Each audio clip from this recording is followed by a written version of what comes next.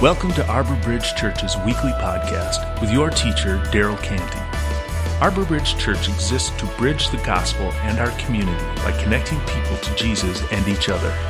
Visit us online at arborbridgechurch.com. Good morning. My name's Daryl. I'm the pastor here at Arbor Bridge.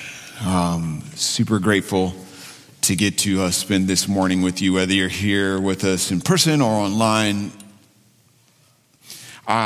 Just ecstatic about the idea of having Lydia and Jordan and Peter and Grace with us today. Johannes and thank you. Yeah, great job, guys. Our normal worship leaders had to be out today, so we get these guys. So thank you. I love in the chorus. We jump back in there and we say, I don't have to be afraid of the future. The future doesn't scare me because He lives. Because He lives. Because He lives. We have just a few moments together today, and so I want us to consider together one way that we can build a better future. One way that we can build a better future. When we think about where we're headed, when we think about, if you're a Jesus follower, when you think about where we're going, what this is leading to, we can build a better future. We can build a better future. An early church leader named Paul said this. He says, set your minds on things above. The reason why he said that is because he knew there's power in us thinking about the future. It informs how we live now. It tells us what to do now when we set our minds on things above. And if you never think about heaven, and if you never think about what's coming next, if you never think about our future together forever, then why would you ever be interested in investing in God's kingdom? Why would you ever think that that's important? Why would you even think that mattered? But if we set our minds on things above. So last week I introduced what our church leadership is calling an investment card. I asked you to give some thought to how much money that God gives you to manage. Do you believe that He wants you to invest back into His kingdom, into His church?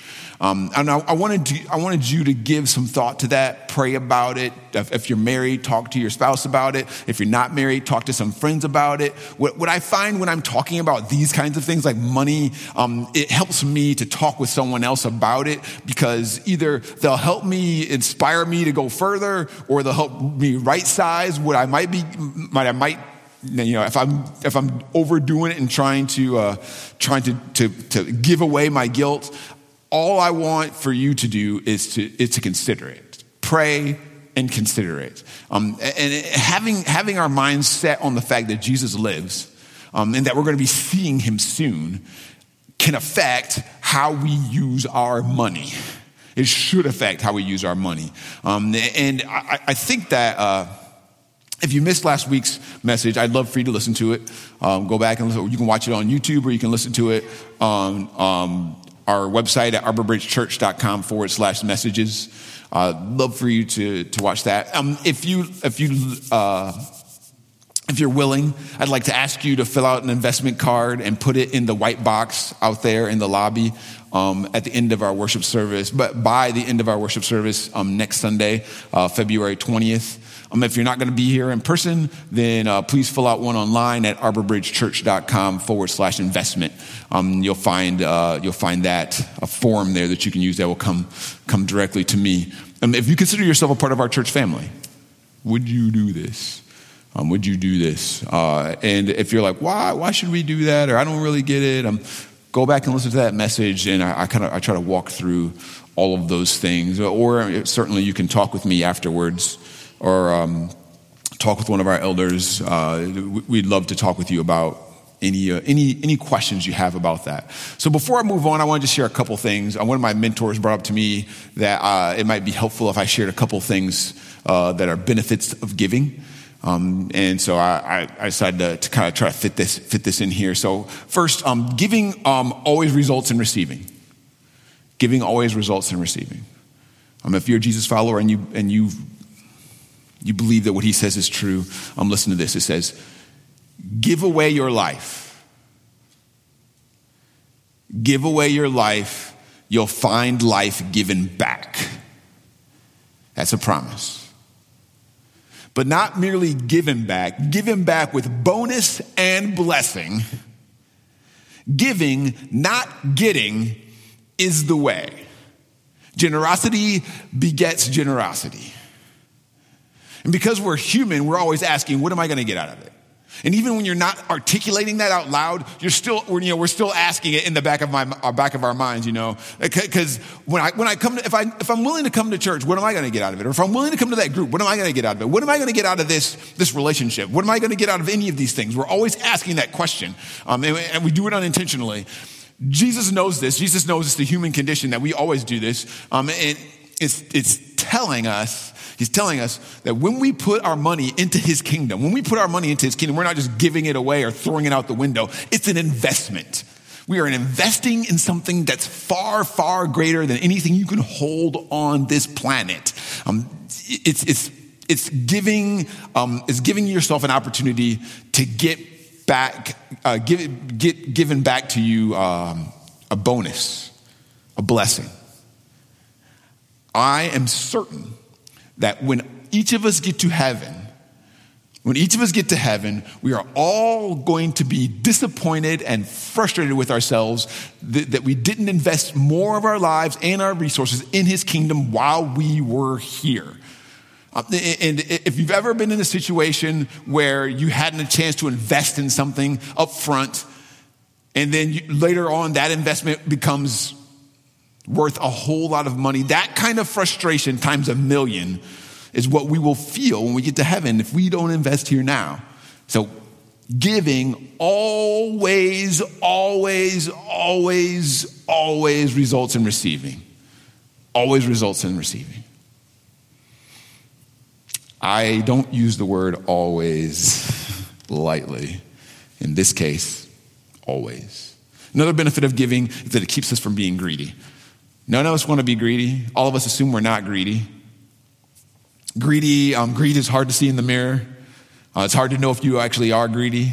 And if you are greedy, you probably won't know until it's too late. It is similar to cancer. This is one of the reasons why, when you go to the doctor, they're supposed to check you to make sure that you're healthy. We should be doing that kind of checks in regards to our hearts and greed, because it'll sneak up on us. We always assume that in order to be greedy, you have to be super rich, right? And we always assume that we're not rich. And we've talked about this, before, and I'll say it like this. If you get to go on vacations, if you have a car, if you have a home, if you have food that's left over at the end of your meals, if you have a device in your pocket that's worth hundreds of dollars, you're rich, right? So you're richer than like 90% of the people in the world. Let's define greed, though, as this. Greed is assuming that all the money that comes to me is for me to spend on what I want. All the money that comes to us is for us to spend on what we want. It is not, right?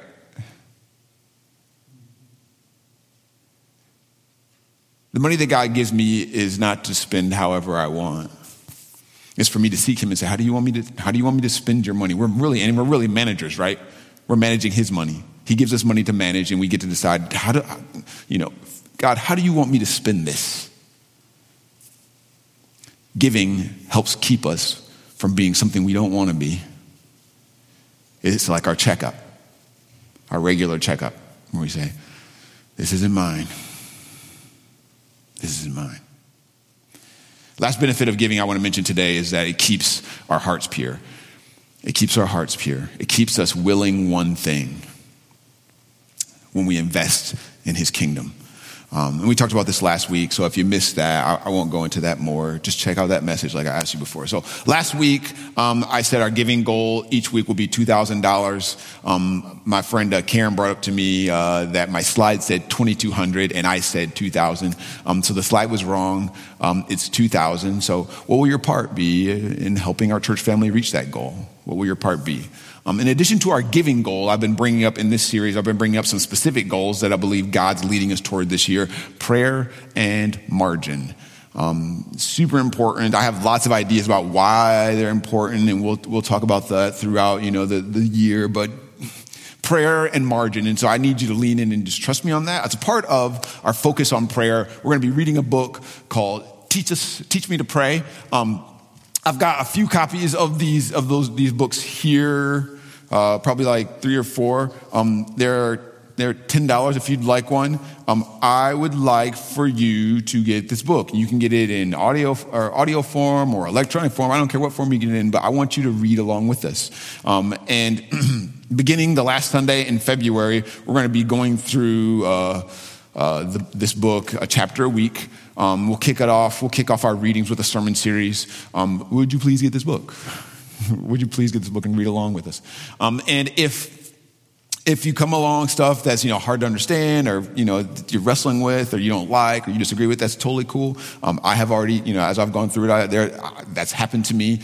I want us to go through it together. Part of the value of reading scripture together or reading things like this together we have to have some group think about what does that mean, and what is God calling us to in this. I'd love to do that. Each week we're going to release a video also that when I'm meeting with somebody from our church family and they're giving a little bit of feedback on what they thought about that specific chapter. If you're willing to do that, love to have you be one of the people that I do a video with. Again, short video, like 3 minutes, but I love the idea of having us participate together in this. As a part of our focus on margin, in the late spring, I'm gonna do a biblical series. A series on the biblical command of Sabbath. So several years ago, I read a book called Subversive Sabbath. I shared this with some of you guys. It's still working on me. I want to share some of these ideas with you. The word Sabbath means rest, day of rest. It seemed illogical that I'd have to beg people to rest, but I do.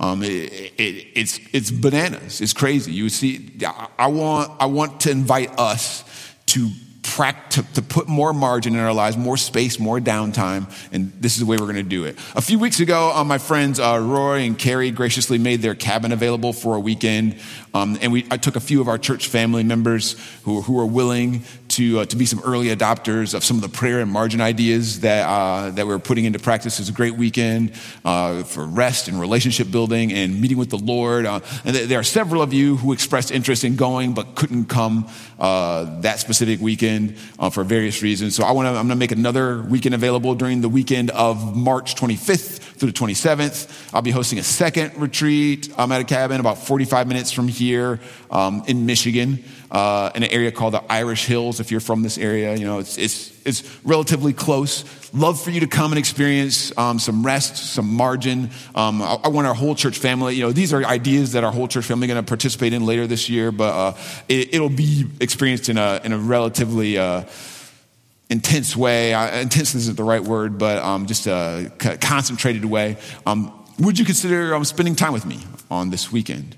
If you would like to bring your children, we want to wrap them into this too, and wrap them into our margin and our Sabbath practice. So kids are as much a part of our church family as anyone. So let me know if you'd like that. Because Roy and Carrie don't have a cottage in the Irish Hills in Michigan. Do you guys know? No. Not yet. Okay, we're working towards that. Because they don't have that, the cost is a little bit higher. It'll be $80 a person that week. But if money is an issue, talk with me. Talk with me. Don't let that stop you. If we're a family together, then we could talk about that. If money's an issue for me and I can't do something, I talk with my wife and I say, hey, this is something I want to get. Since we're a family, if money's an issue for you, don't feel weird or ashamed about talking with me about that. We want you to be there. And again, it's an investment. It's an investment. It's an investment in the kingdom. Investments like these are what help purify our hearts, get us ready, what help us keep keep ourselves from being greedy and self-focused. And when we invest like this, there's blessing we receive when we give. We give our time, we give our resources. So let me have you consider that. Consider those ways of investing in this church family. So that being said, all these things are about rebuilding a better future for our church.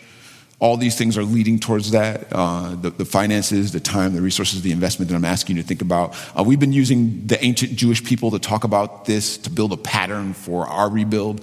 The Jewish people were rebuilding a city together. When you read about it, if you've ever read Ezra or Nehemiah, and some of the Bible nerds in the room, you might know this already.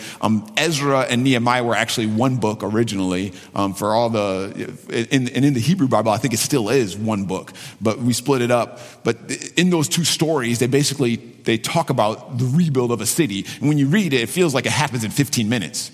It goes quickly, but it didn't.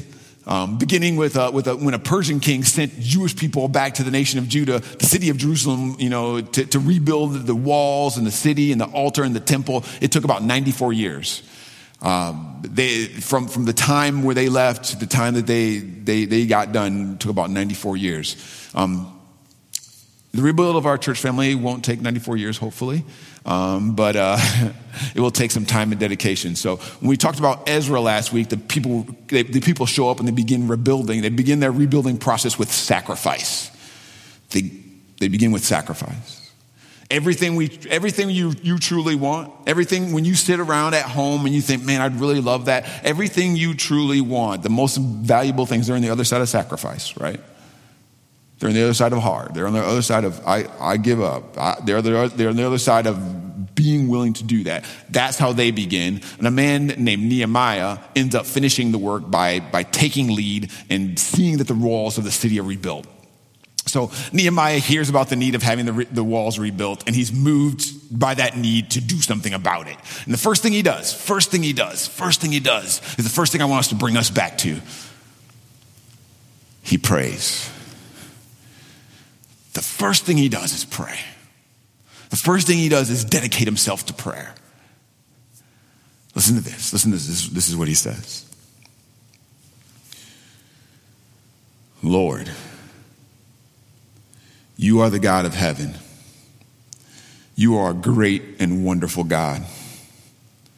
You keep your covenant you made with those who love you and obey your commandments. You show them your love. Please pay careful attention to my prayer. See how your people are suffering. Please listen to me. I'm praying to you day and night. I'm praying for the people of Israel. We Israelites have committed sins against you. All of us admit it. I and my family have also committed sin against you, have also sinned against you. We've done some very evil things. We haven't obeyed the commands, rules, and laws you gave your servant Moses. Remember what you told him? You said, if your people are not faithful, I will scatter you among the nations. But if you return to me, I will bring you back. If you obey my commands, I will gather you together again. I will bring you back from the farthest places on earth, and I will bring you to the special place where I have chosen to put my name. Lord, they are your people. They serve you. You used your great strength and mighty hand to set them free from Egypt. Lord, please pay careful attention to my prayer. Listen to the prayers of all of us. We take delight in bringing honor to your name. Give me success today when I bring my request to King Artaxerxes.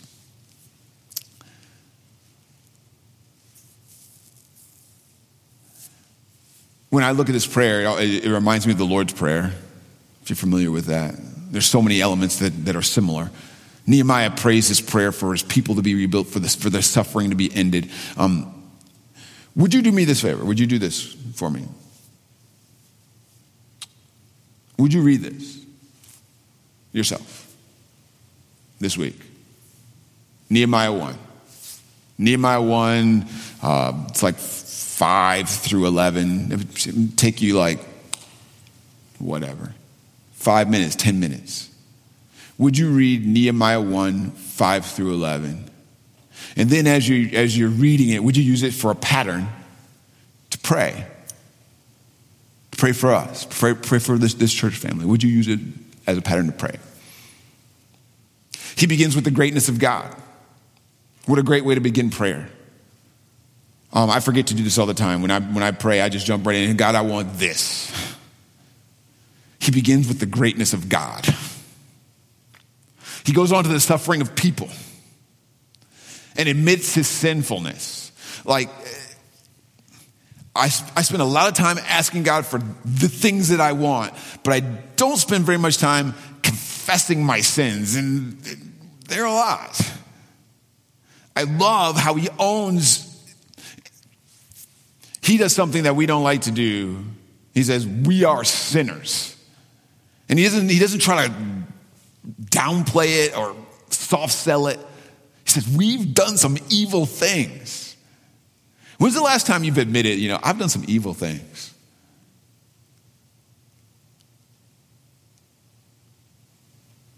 God is great. Praying for the suffering of people. Admit we're sinners. That's a good start. And then remind God and yourself of his promises. Remind God and yourself of his promises. Would you do that? Would you do that? And as you pray for that, prepare for an opportunity to see us become the family that we are. He starts with prayer, and then he begins to prepare. Like, based on faith. He gets ready for what's next. Listen to this. After Nehemiah prayed this prayer, the very next verse is this. One day, during the month of Nisan, 4 months later, when Emperor Artaxerxes was eating dinner, I took the wine to him, and he had never seen me look sad before. So this is going to be a defining moment for Nehemiah. This is going to be a big deal, but I want you to pay attention to this. 4 months later, what's he doing during those 4 months? So he prays the prayer. So if I start praying for something that takes 4 months, I'm like, I'm out. That's too long. Like when I pray, I want God to do it tomorrow. I mean, that's like I'm waiting. I mean, that's a long time. I really want him to do it now, but I'm going to give him a little bit of space. 4 months later, he's praying this prayer. What's he doing? Praying and preparing. Praying and preparing, getting ready. There are opportunities in your life and in mine that pass us by because we are not prepared for them when they arrive. You prayed for them, but you didn't bother preparing. And so when they come, you are not ready. You're not ready. He prays, and then he prepares. The king says, what do you want? What can I do for you? And when he asked that question of Nehemiah, he is ready. Nehemiah brings the king his wine, and an opportunity presents itself, and Nehemiah is ready to take it. So if someone were to ask you, sometimes I'm in a conversation and people ask me questions like this. Jared, what do you want to do with this church? Where do you think this is going? If someone were to ask you, what do you want out of your life? Or out of your relationship with this church? What do you want out of your relationship with this church? What do you want? And most of us will have to say, I don't know. I have no idea. Proverbs 13:16 says this, a wise man thinks ahead. And that is what I ask you to do with your money, most certainly. Think ahead. Think ahead. Think about the best way you can use your money. Think ahead. But then think about our life together as a church family. Think ahead. What do we want to become? What do we want this to look like? What do we want to have happen when people come here and they say, I am lonely and desperate for community? What do we want to be? How do we want to be able to respond? Think ahead towards that. And then how do we create it? Pray, prepare. Pray and prepare. Let's pray. Let's prepare for the opportunities that God's going to bring to our church family. I don't want us to be just a family in name. I call us a church family because that's our vision or that's what we're going towards, but it needs to be that. Not just because I say it, but because it is that. It is that. So let me ask you this. Do you have the margin in your life to be the kind of family that God's calling us to? Do you have the kind of margin for that to happen, the time margin? Do you have time in your life to be a family with a group of people like this? Do you even want that? Maybe you don't want that. If you are willing, we need to pray for it and we need to prepare for it. And you could do that by, you could start by just asking a few questions. Is this what I want out of a church? Where are we at now? What's my role in this family? And then this, do I have any margin in my life for the kinds of relationships that are going to be required to make this a family?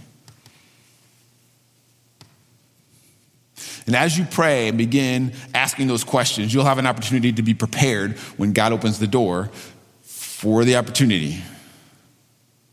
So I want to ask you to pray. I want to ask you to prepare. And last thing I wanted to ask you to do, to think about as we begin rebuilding is expect fear. Expect to be afraid, but don't let it stop you.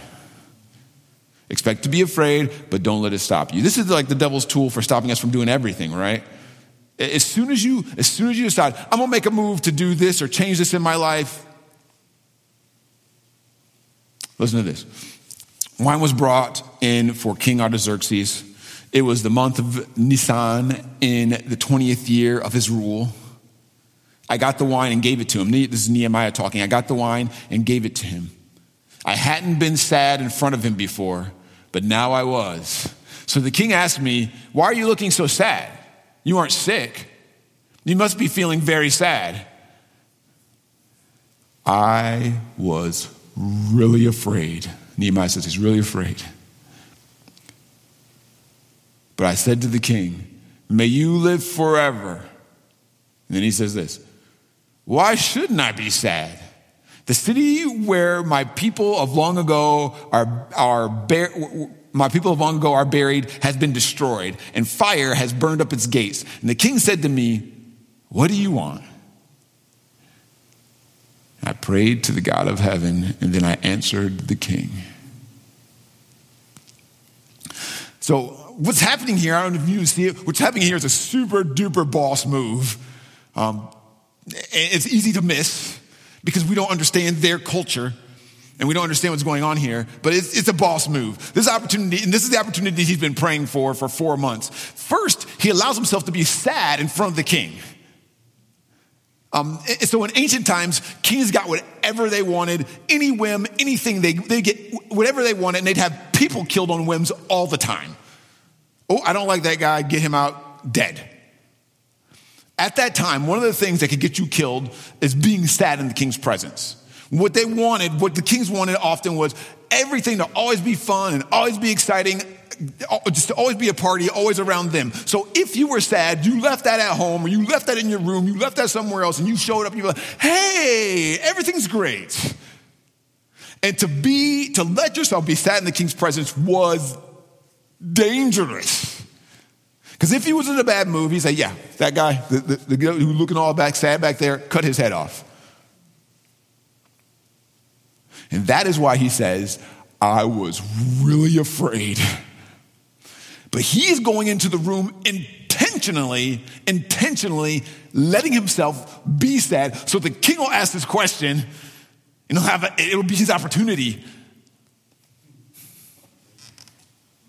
And when he does, the king says, what's wrong with you?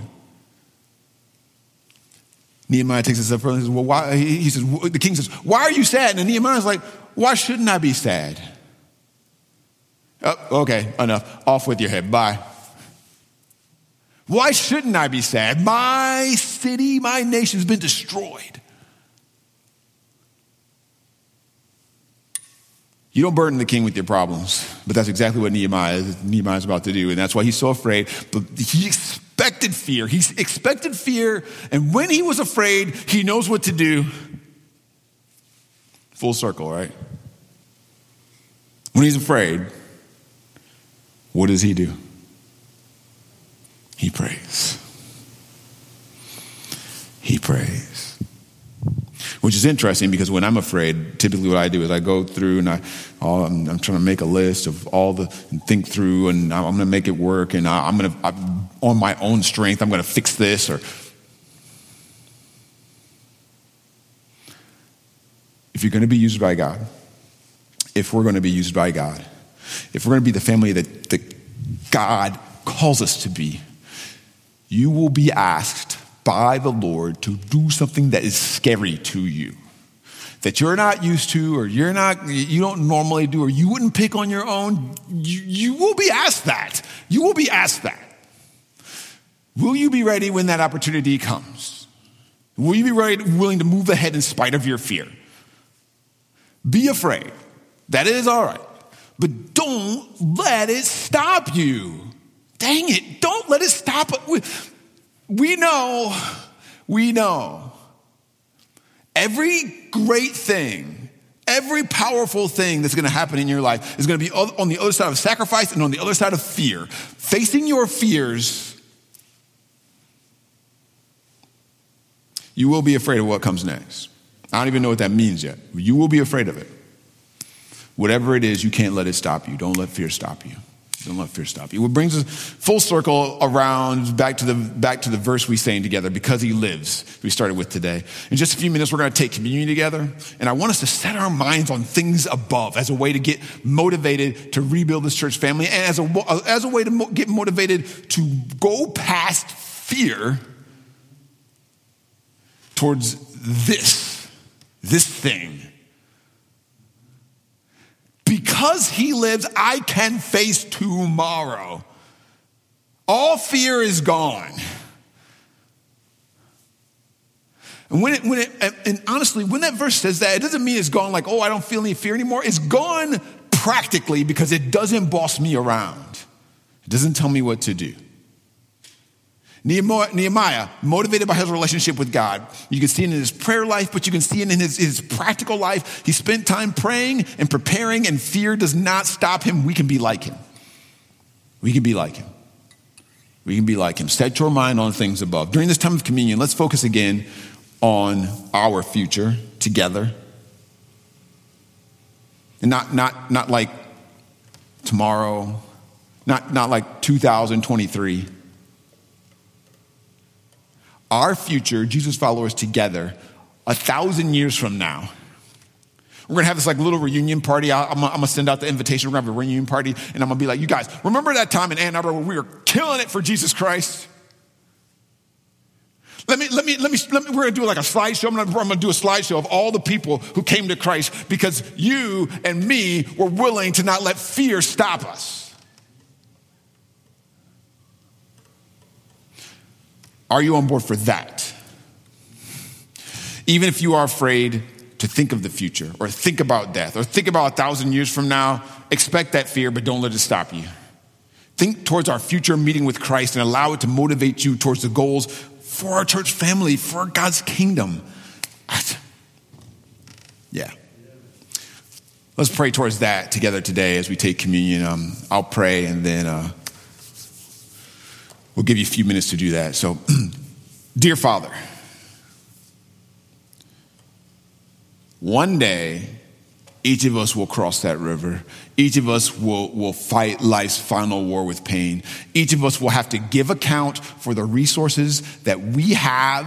You've given us to manage while we're on this planet. The time, the money, our homes, our cars, everything you've given us, we're going to have to give account for those things. And so I pray that as death gives way to victory, each of us will see the lights of glory and will know that your Son, Jesus Christ, lives. I pray that would motivate us. That would boss us around. And those thoughts today, as we would motivate us to dedicate ourselves to seeing your church and your kingdom flourish in this city and in the cities that we live in Jesus' name, amen.